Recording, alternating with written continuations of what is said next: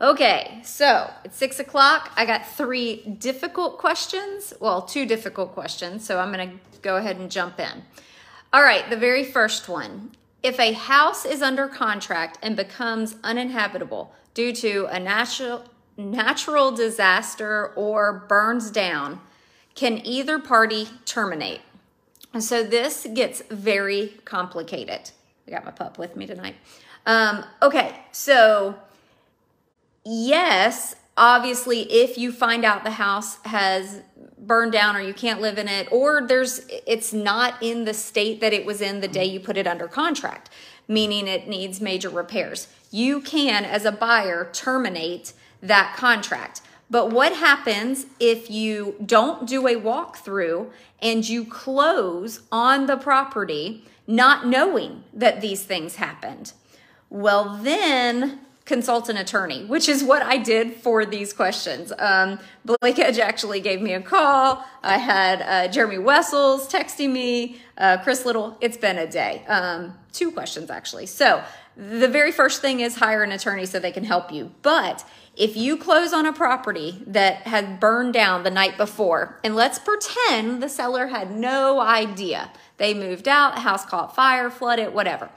So if all parties agree and you can do it quickly, terminate the closing, go back to your attorney, and everything will be processed under the seller.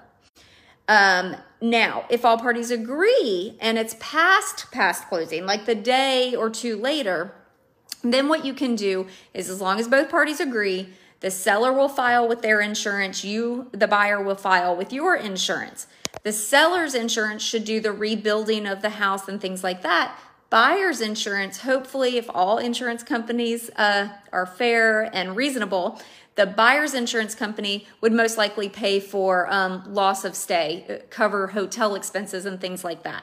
So definitely do a walkthrough. You have to. You just do the walkthrough the day of closing, make sure everything is good, and then go to the closing and all should be fine.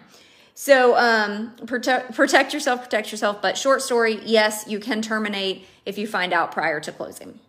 Now, hi, Kimberly, I miss you. Hi, Shelby. Hi, James. I don't know who else is on there. I can't scroll up. Okay.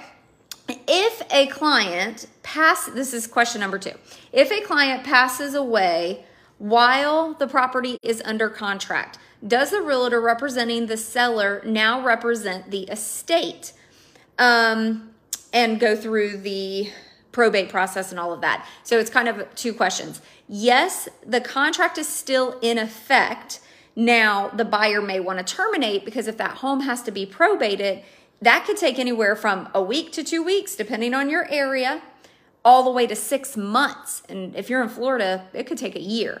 So yes, the real estate agent is still involved. That transaction is still in effect, but all parties do need to agree to either extend or terminate and give the buyer their earnest money back.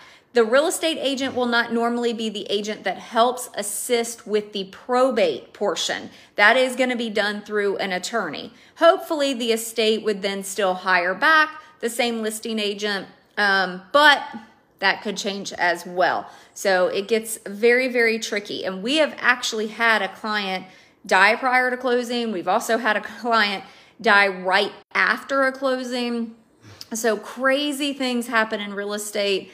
We really need to write a book. It's crazy, crazy stuff. I don't know who would read it, but we've got some stories. In fact, Carla sent me a whole list of notes for a future book, so maybe we'll do that. Third question, we've got 1 minute. Shelby said she's going through that right now. The seller has died. Clients are moving from out of town. It's not fun. Third question, do realtors, I can't even read my own writing. They get emailed to me and then I write them down and whew, my writing is terrible. Do realtors still farm zip codes, neighborhoods, and things like that? If not, where do they get their leads? So yes, for me, we still farm, we still door knock, we still do all of it. Some agents do it better than others. There's an amazing team that I network with in South Carolina, and they kill it on the farming. They send out something like 80,000 mailings a month. maybe even more than that. It's crazy. So if someone doesn't farm, they get their leads typically through websites, social media, obviously, stuff like this, websites like realtor.com, Zillow, things like that. Also past clients and referrals, networking with other agents. We get agent to agent referrals, Zillow, all those kind of things. So some are referral sites, some are it's called PPC, paid per click. So lots of places for agents to get leads, but consumers, make sure you are interviewing your agents. Do not just trust those reviews, because some people might actually fake their reviews.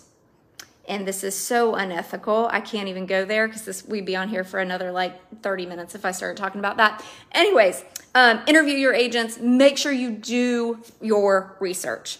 All right. Love y'all. Bye.